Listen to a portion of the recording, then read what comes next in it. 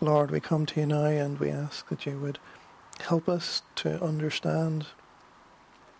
Lord, speak to us this difficult passage in Scripture. Lord, we ask that you would guide us, that you would emphasize the things you need us to hear. And Lord, may we give you glory, even in the difficult passages that we read. But Lord, may we give you glory for all that you have done, all that is still ahead, and all that we are reading about here. And Lord, be with us now as we come to this section in this book of Revelation. In Jesus' name, amen.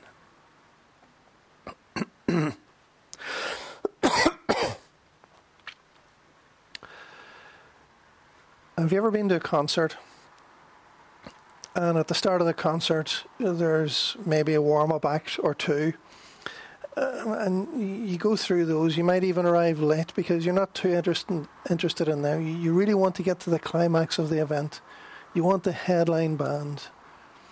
And you wade through the other stuff to get to the band that you really came to see. And in the past, there might even have been up to 6 bands. The Beatles were actually once, when they first started on tour, the first of the warm-up acts before they became famous. But you went to see the headline act. And you waited until the end, and that's what you were there for. So too in a lot of films, especially comedies. You would go through a lot of storyline, and then you get towards the end, there would be nearly a climax near the end, and you would have a chase scene. And as the editors, as the company executives, the producers would be going through a rough edit, watching through a rough edit of the film, those who have made the film love to put in everything that they did because every scene was precious to them. But the producers say, listen, hold on, there's too much of just dialogue in there. Cut to the chase. Cut out a lot of that stuff here and just give us the exciting chase towards the end of the film. And we get the word cut to the chase, or the phrase cut to the chase from that as well. In other words, we look forward to what is the climax of a movie, the climax of an event. Well, unlike in a film which has been edited and you need to cut out some of the superfluous stuff, there isn't anything superfluous in Revelation. But there's a sense in which we've arrived at the chase scene. We've arrived at the climactic end. We're starting on the final stages of the end of the story of Revelation. We're not quite there yet, but we're in the chase scene in Revelation chapters 17 to 18. It will continue on until the end of chapter 20 with a brief intermission and a brief change of focus at the start of chapter 19 on the rejoicing in heaven. And then the focus will return to the closing scenes of sin and Satan being cast away forever. At the end of Revelation 20, they will be bound and locked up forever, having been thrown into the lake of fire.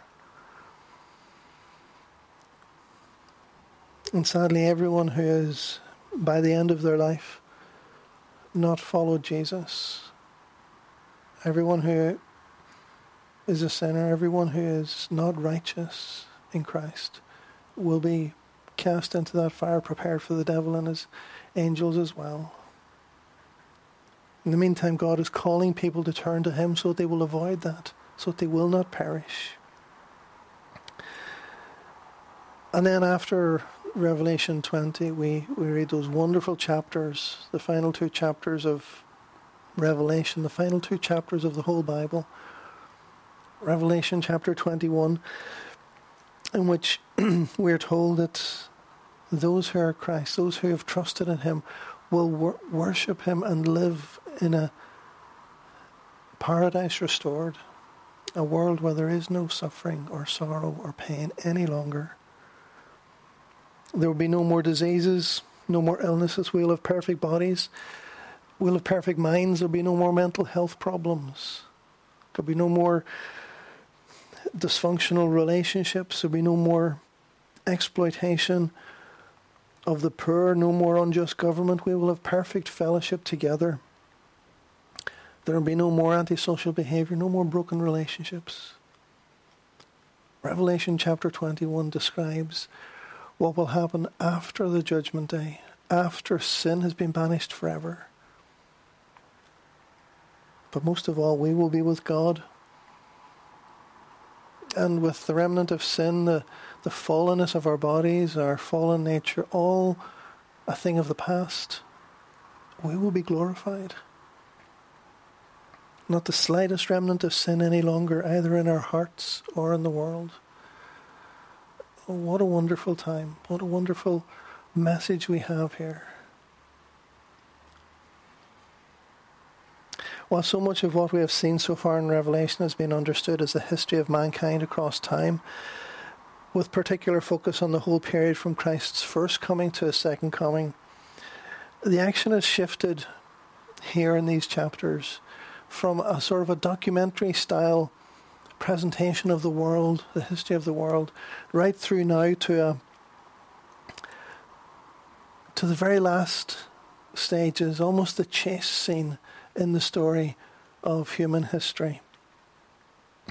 We see that there's an increased level of anticipation, of excitement, of the end is almost here. Sin and Satan are being routed. The beast, the woman on the beast. We see that there's that joyous celebration in Revelation chapter 21, and that call in chapter 22 for anyone and everyone who wishes to simply trust in the Lord. In a sense, this chase scene where the devil is being routed is also a rescue scene. The church is a damsel in distress, in a sense, and she needs to be finally freed from the clutches of evil and sin.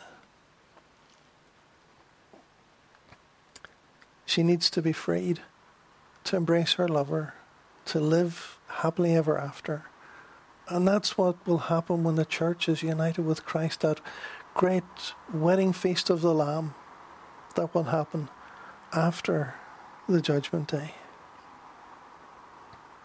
In fact, have you ever wondered why so many films or stories or feature this same pattern of evil, of an evil character, a villainous character, and someone who needs to be rescued from them, and a powerful Saviour who does the rescuing?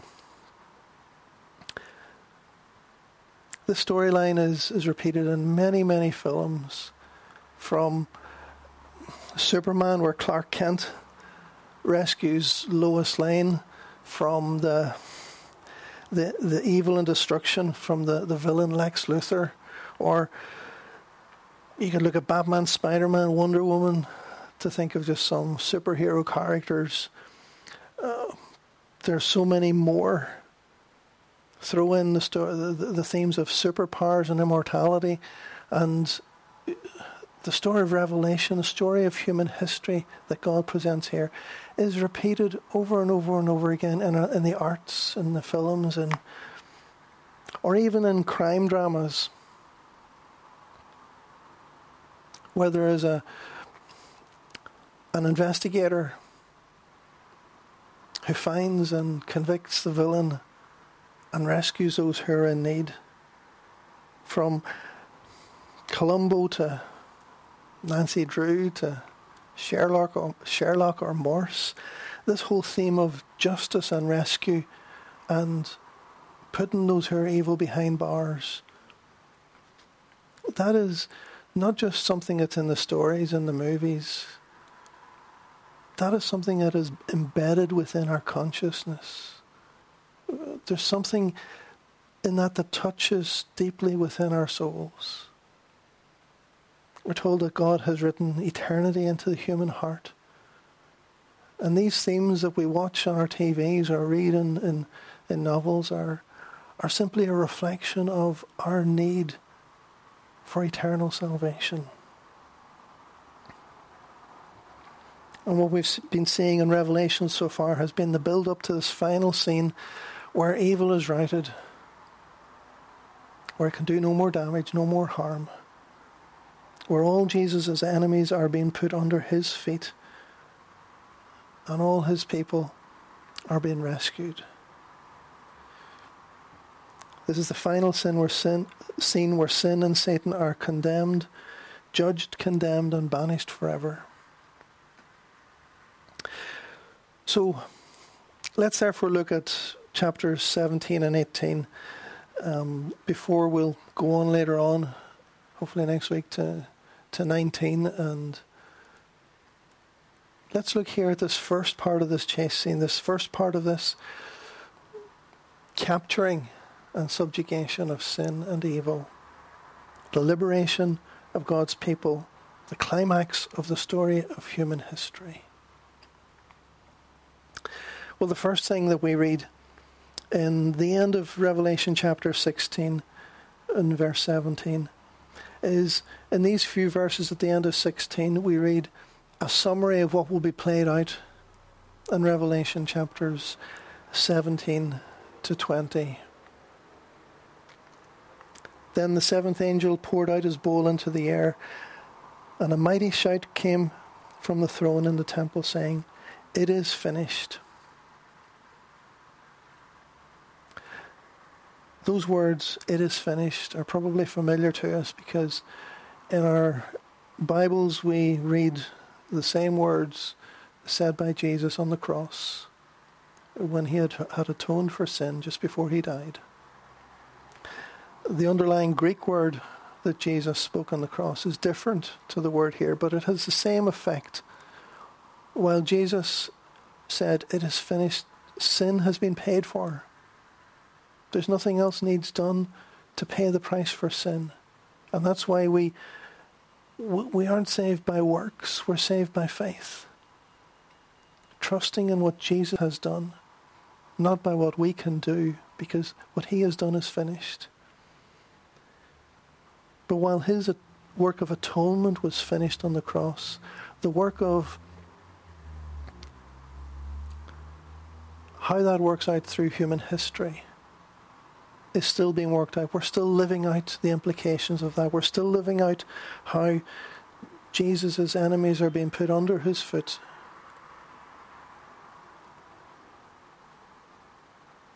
And what we're reading here, "It is finished," is the vision at the end when all of God's wrath has been poured out, all of the rescuing, all of God's people have turned to him, all who have trusted in him have found in him a Saviour. Everything is finished. Nothing more needs to happen. And with those words, there were great flashes of lightning, thunder, a great earthquake. And in verse 19 we read that the city of Babylon was split into 3 sections. Actually, the Greek only tells us that the great city was fallen. And although the New Living Translation tells us that the city of Babylon was fallen, it's an interpretation that that city in the Greek is the same city which is referred to in chapter 17, the city of Babylon. What does the city of Babylon represent? That city which is fallen. What does Babylon mean in this context? Well, Babylon wasn't just a city. If we go back to the Old Testament, we see that it was a world superpower back in the day, several centuries before Jesus walked on this earth. It conquered Judah and Jerusalem. It took God's people captive, took them back from Jerusalem, from the countryside around, from Judah, back to Babylon. And they were slaves, and they were captured by the enemy of God and the enemy of God's people, the Babylonians. You might remember from Psalm 137 the words, well, You might be more familiar, some people are more familiar with the song, By the Rivers of Babylon, where we sat down. How can we sing songs of joy when we're in an exile situation? And they look back to Jerusalem.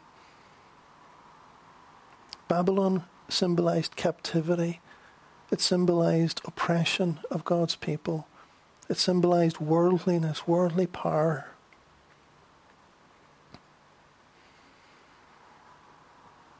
Babylon is, from what I've read, little more than a village now.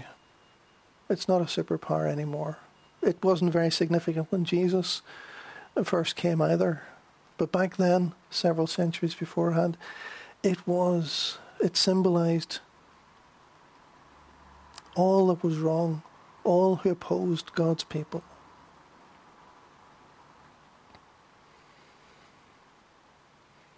Babylon is best understood in Revelation in a symbolic way. It doesn't refer to the city itself, but the image of Revelation is far more important. It represents worldly power against God. It represents unbelievers amongst the nations of the world who are opposed to godliness, opposed to God's people, opposed to God's ways. In verse 19 we read, "The great city of Babylon split into 3 sections, and the cities of many nations fell into heaps of rubble. So God remembered all of Babylon's sins, and he made her drink the cup that was filled with the wine of his fierce wrath." We shouldn't read too much into the fact that the city split into 3 pieces.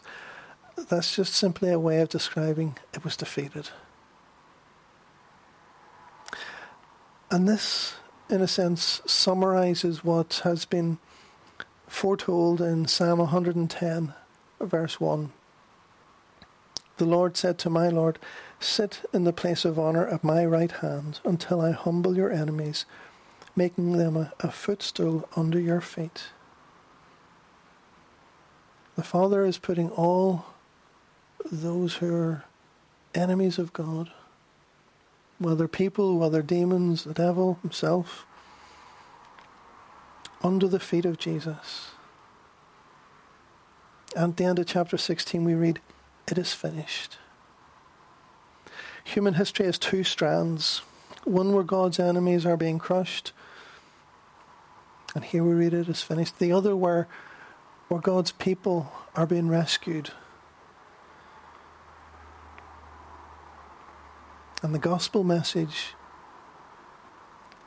tells us how God's enemies can become his friends through faith in Jesus. The last stages of this finished work of the Father are now described in more detail in Revelation chapters 17 to 20. And what we see there is God's triumph at Babylon's fall.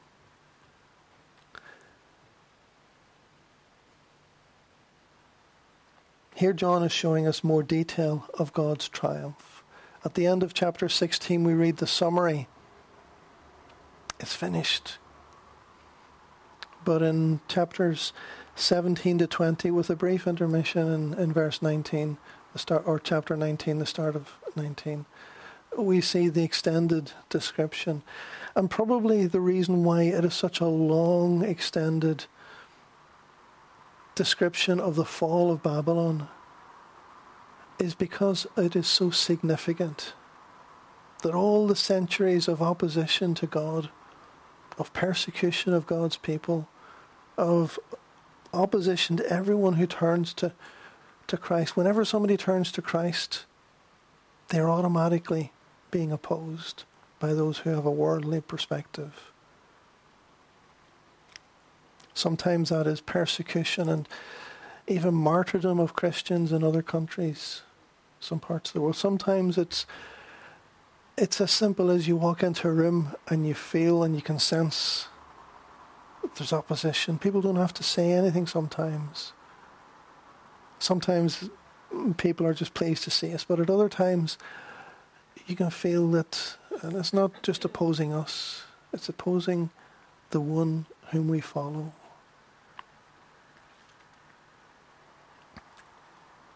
So here in Revelation chapter 17. Firstly, we see this woman, this prostitute sitting on the beast. Who is this woman?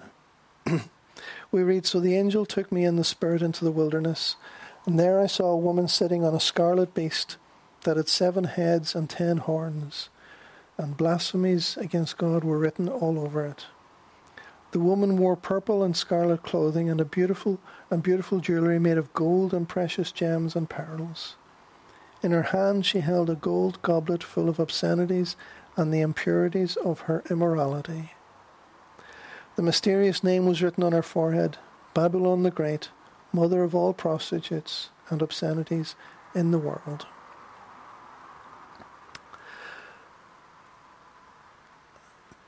Who is this woman? What does she represent? Well, commentators have a few different ideas as to how to describe this woman, but their differences are more in detail. Generally, they have the same big picture. They have in common the fact that she delights in worldly wealth, is against God and God's people. She's grossly immoral and signifies betrayal of God, opposition to him. Unfaithfulness in the Old Testament was often a way of symbolizing that God's people had become unfaithful to him.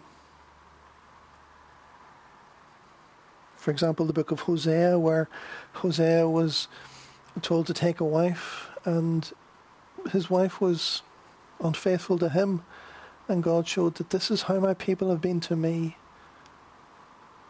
And yet Hosea forgave and forgave.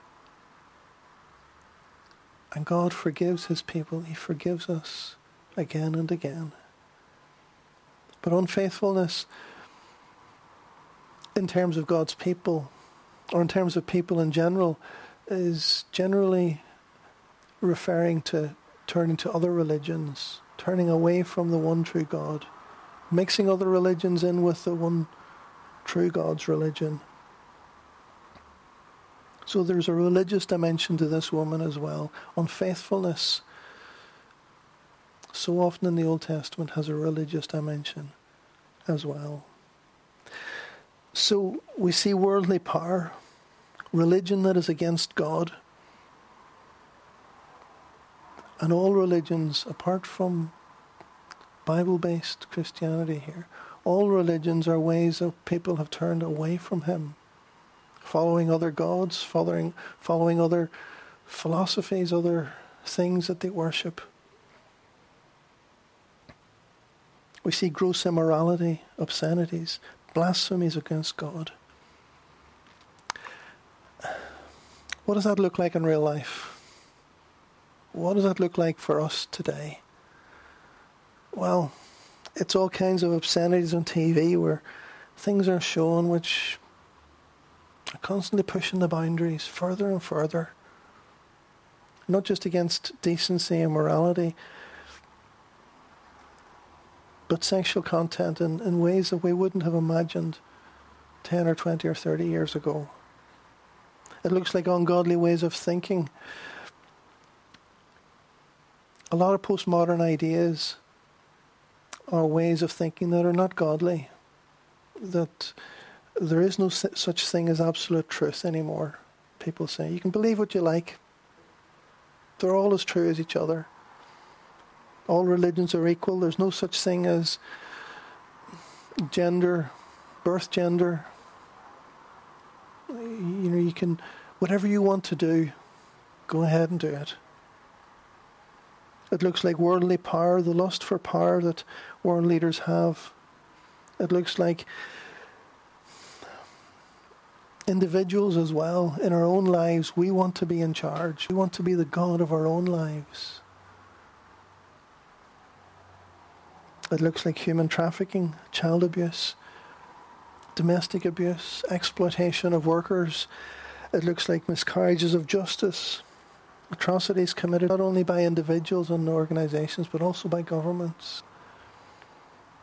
It looks like different religions. It looks like atheism, where sometimes people want to be good, but as the American Humanist Association says, their motto is good without God. Ungodliness wrapped up with a wrapper of goodness. Sin that is trying to present itself as not being sin. And it presents itself as the persecution of Christians, even martyrdom in other countries around the world today. Closer to home, it might mean simply being ostracized, somebody having a dig at you for your faith. From little things to massive things. This woman riding the beast is being experienced, is being lived out in all the ungodliness of this world. And just like people are seduced sexually, the world is seduced morally, and people don't realize that they're following evil. They're intoxicated, drunk, and don't realize that they've been duped. They're sinning and thinking it's great. We can do our own thing. We're just being ourselves. They don't realize that they're in bondage to sin. They think it's freedom. The woman rides the beast. And the beast is arguably more important than the woman, according to Morris. The beast gives the woman the power, and she is just essentially a way to visualize the evil of the beast. The beast is the henchman of Satan, worldliness and evil in mankind. And the 7 heads symbolize the 7 hills of Rome. Most commentators would be agreed on that. But by extension, that applies to the worldly powers of any government or any system.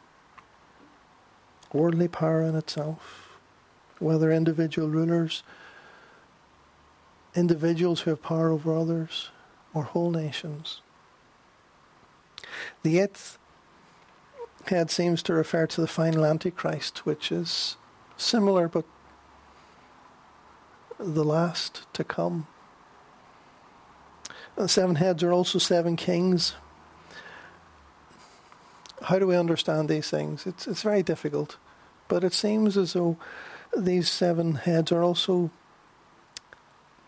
parallel, at least, to the statue that we read of in Daniel chapter 2, where there is the head of gold, the chest of silver, the belly of bronze, the legs of iron and feet of iron and clay mixed together.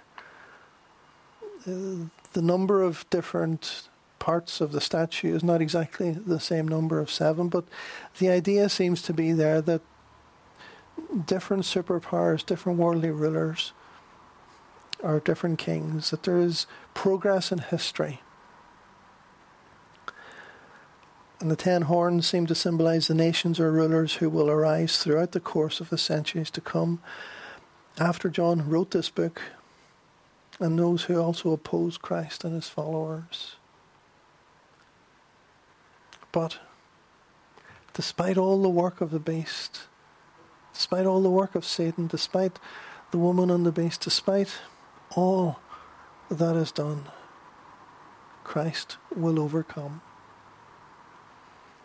Together they will go to war against the Lamb, but the Lamb will defeat them because he is Lord of all lords and King of all kings.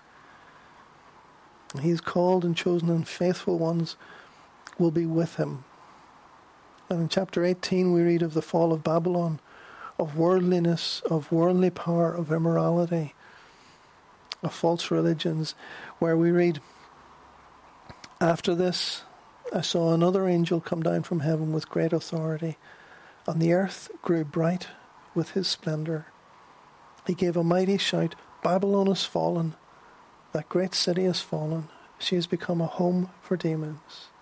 She is a hideout for every foul spirit, a hideout for every foul vulture, and every foul and dreadful animal. For all the nations have fallen because of the wine of her passionate immorality. The kings of the world have committed adultery with her. Because of her desires for extravagant luxury, the merchants of the world have grown rich.'"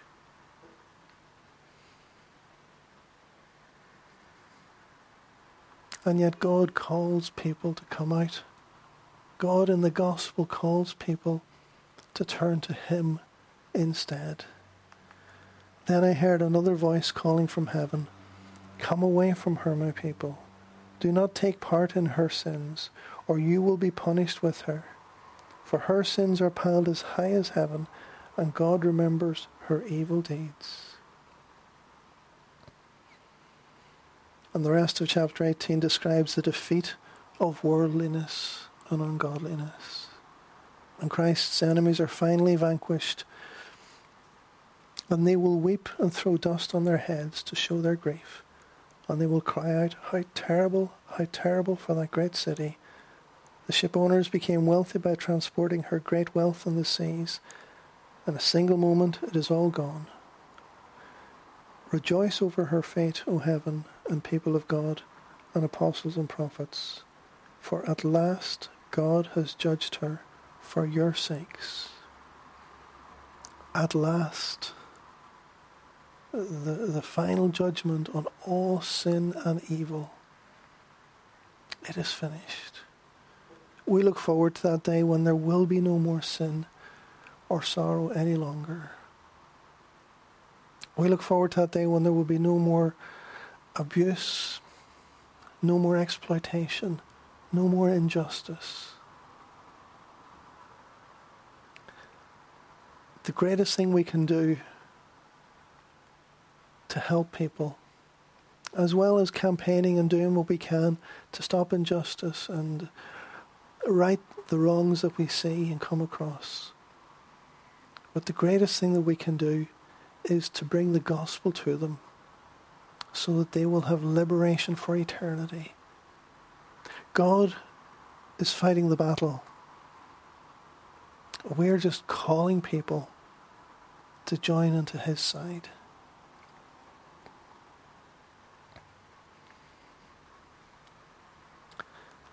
How should we live now?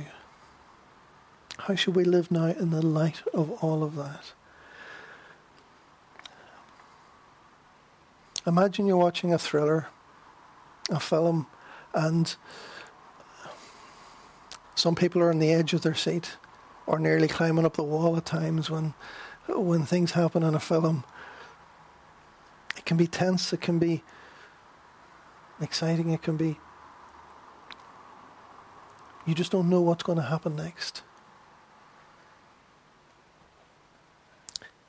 So too, when we look out in the world, we're not exactly sure what's going to happen next. And we can even become afraid. We can be on the edge of our seats. But imagine you're watching a film and you don't need to be on the edge of your seat.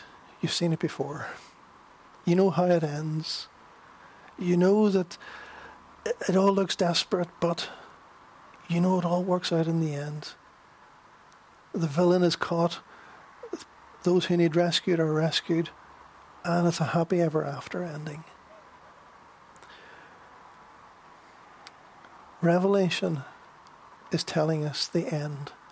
It's like we're watching the film before it has happened. John is writing the book of Revelation to the church, to the 7 churches, and also to us by extension, so that they will know that Christ overcomes in the end.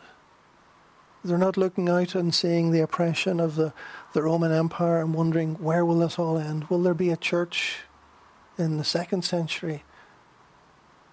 Well, we know there will be a church. Well, if the Lord is gracious and allows us to continue into the 22nd century, the church will continue. We know the basic message of Revelation is we shall overcome because Christ has overcome. They were facing persecution, but John gives them the comfort of knowing that one day will all be gone. One day that will be gone forever. We might be going through dark days personally at times, but we know that these things will pass. And we know that God is in control. We know that He is making this happen.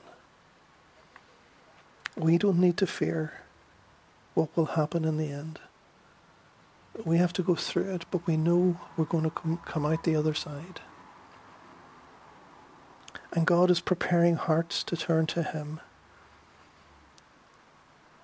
No matter what we are going through, it may be the difficulties of life, the pains of life, or it can be the pleasures, the good things in life. In all these things, God is pointing people to turn to him for help or for praise. And the gospel is going out again and again into the world so that people will turn to him and not perish but have eternal life. The church is being built and nothing will prevail against it. The world at the moment might not look as though we're in this final chase scene where the devil is being routed, but it is slowly happening. Maybe it's going to happen more extensively at the very end. We can't be sure.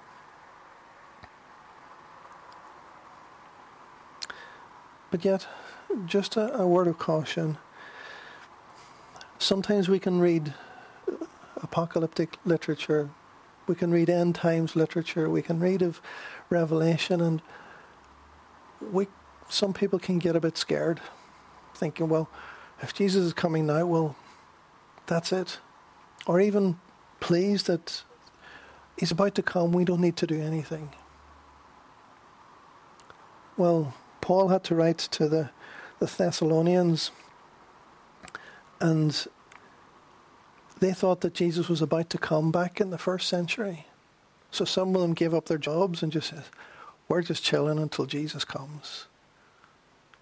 Paul says, listen, you don't know the hour. Just get back to work. Just keep doing your thing.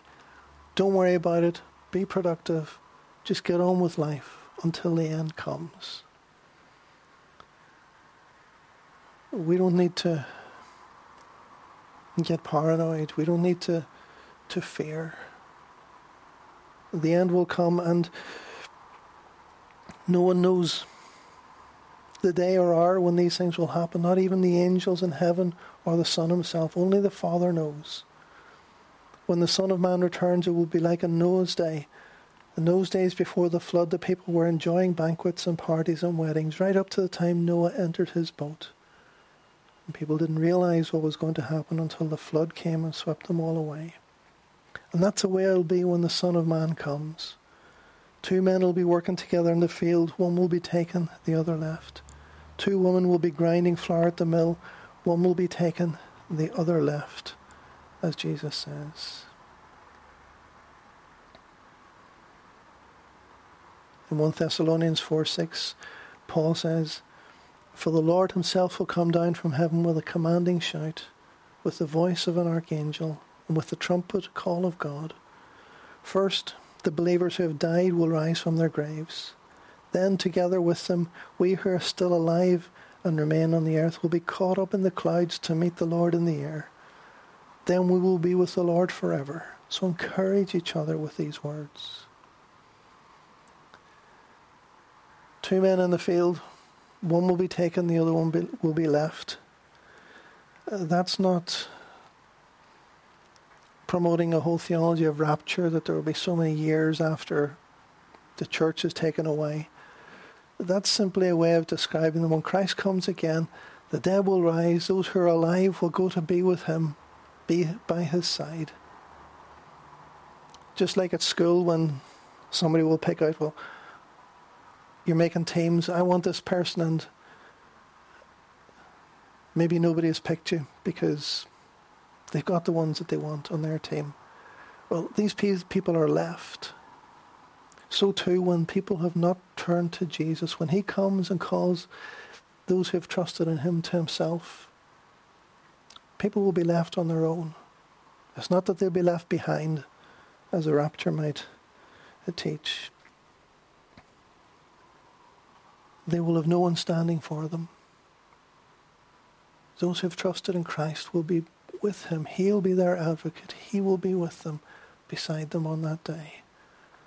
And those who have rejected Christ will have no one to plead their case. On that day, people will be regretting having rejected Jesus. We have the opportunity now. So turn to him while you still can. If you have turned to him, praise God that you know the end of the story. You've seen the story, you've read it here. Christ overcomes, and in him we will overcome too. So let's not live according to the ways of the world. Let's live according to the ways of God. Let's live now in the light of how we will live then with him. Let's live in that new age, in a sense. Let's live according to the rules and the ways of that new age, even before it comes. Let's walk in holiness. And let's walk in praise of our wonderful Saviour. Praise God for his mercy towards us. Praise God that he has overcome sin and evil. And praise God for his love for everyone in calling them to turn to Jesus. Let's pray.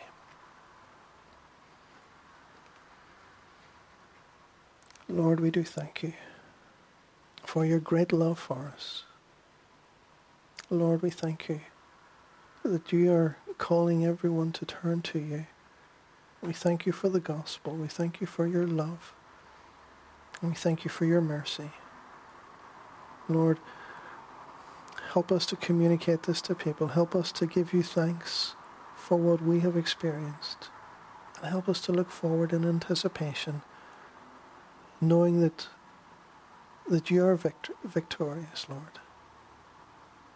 It is finished. Lord, help us to not fear, but help us, Lord, to be faithful. Help us to walk with you. Help us to be your followers. Forgive us for our sins.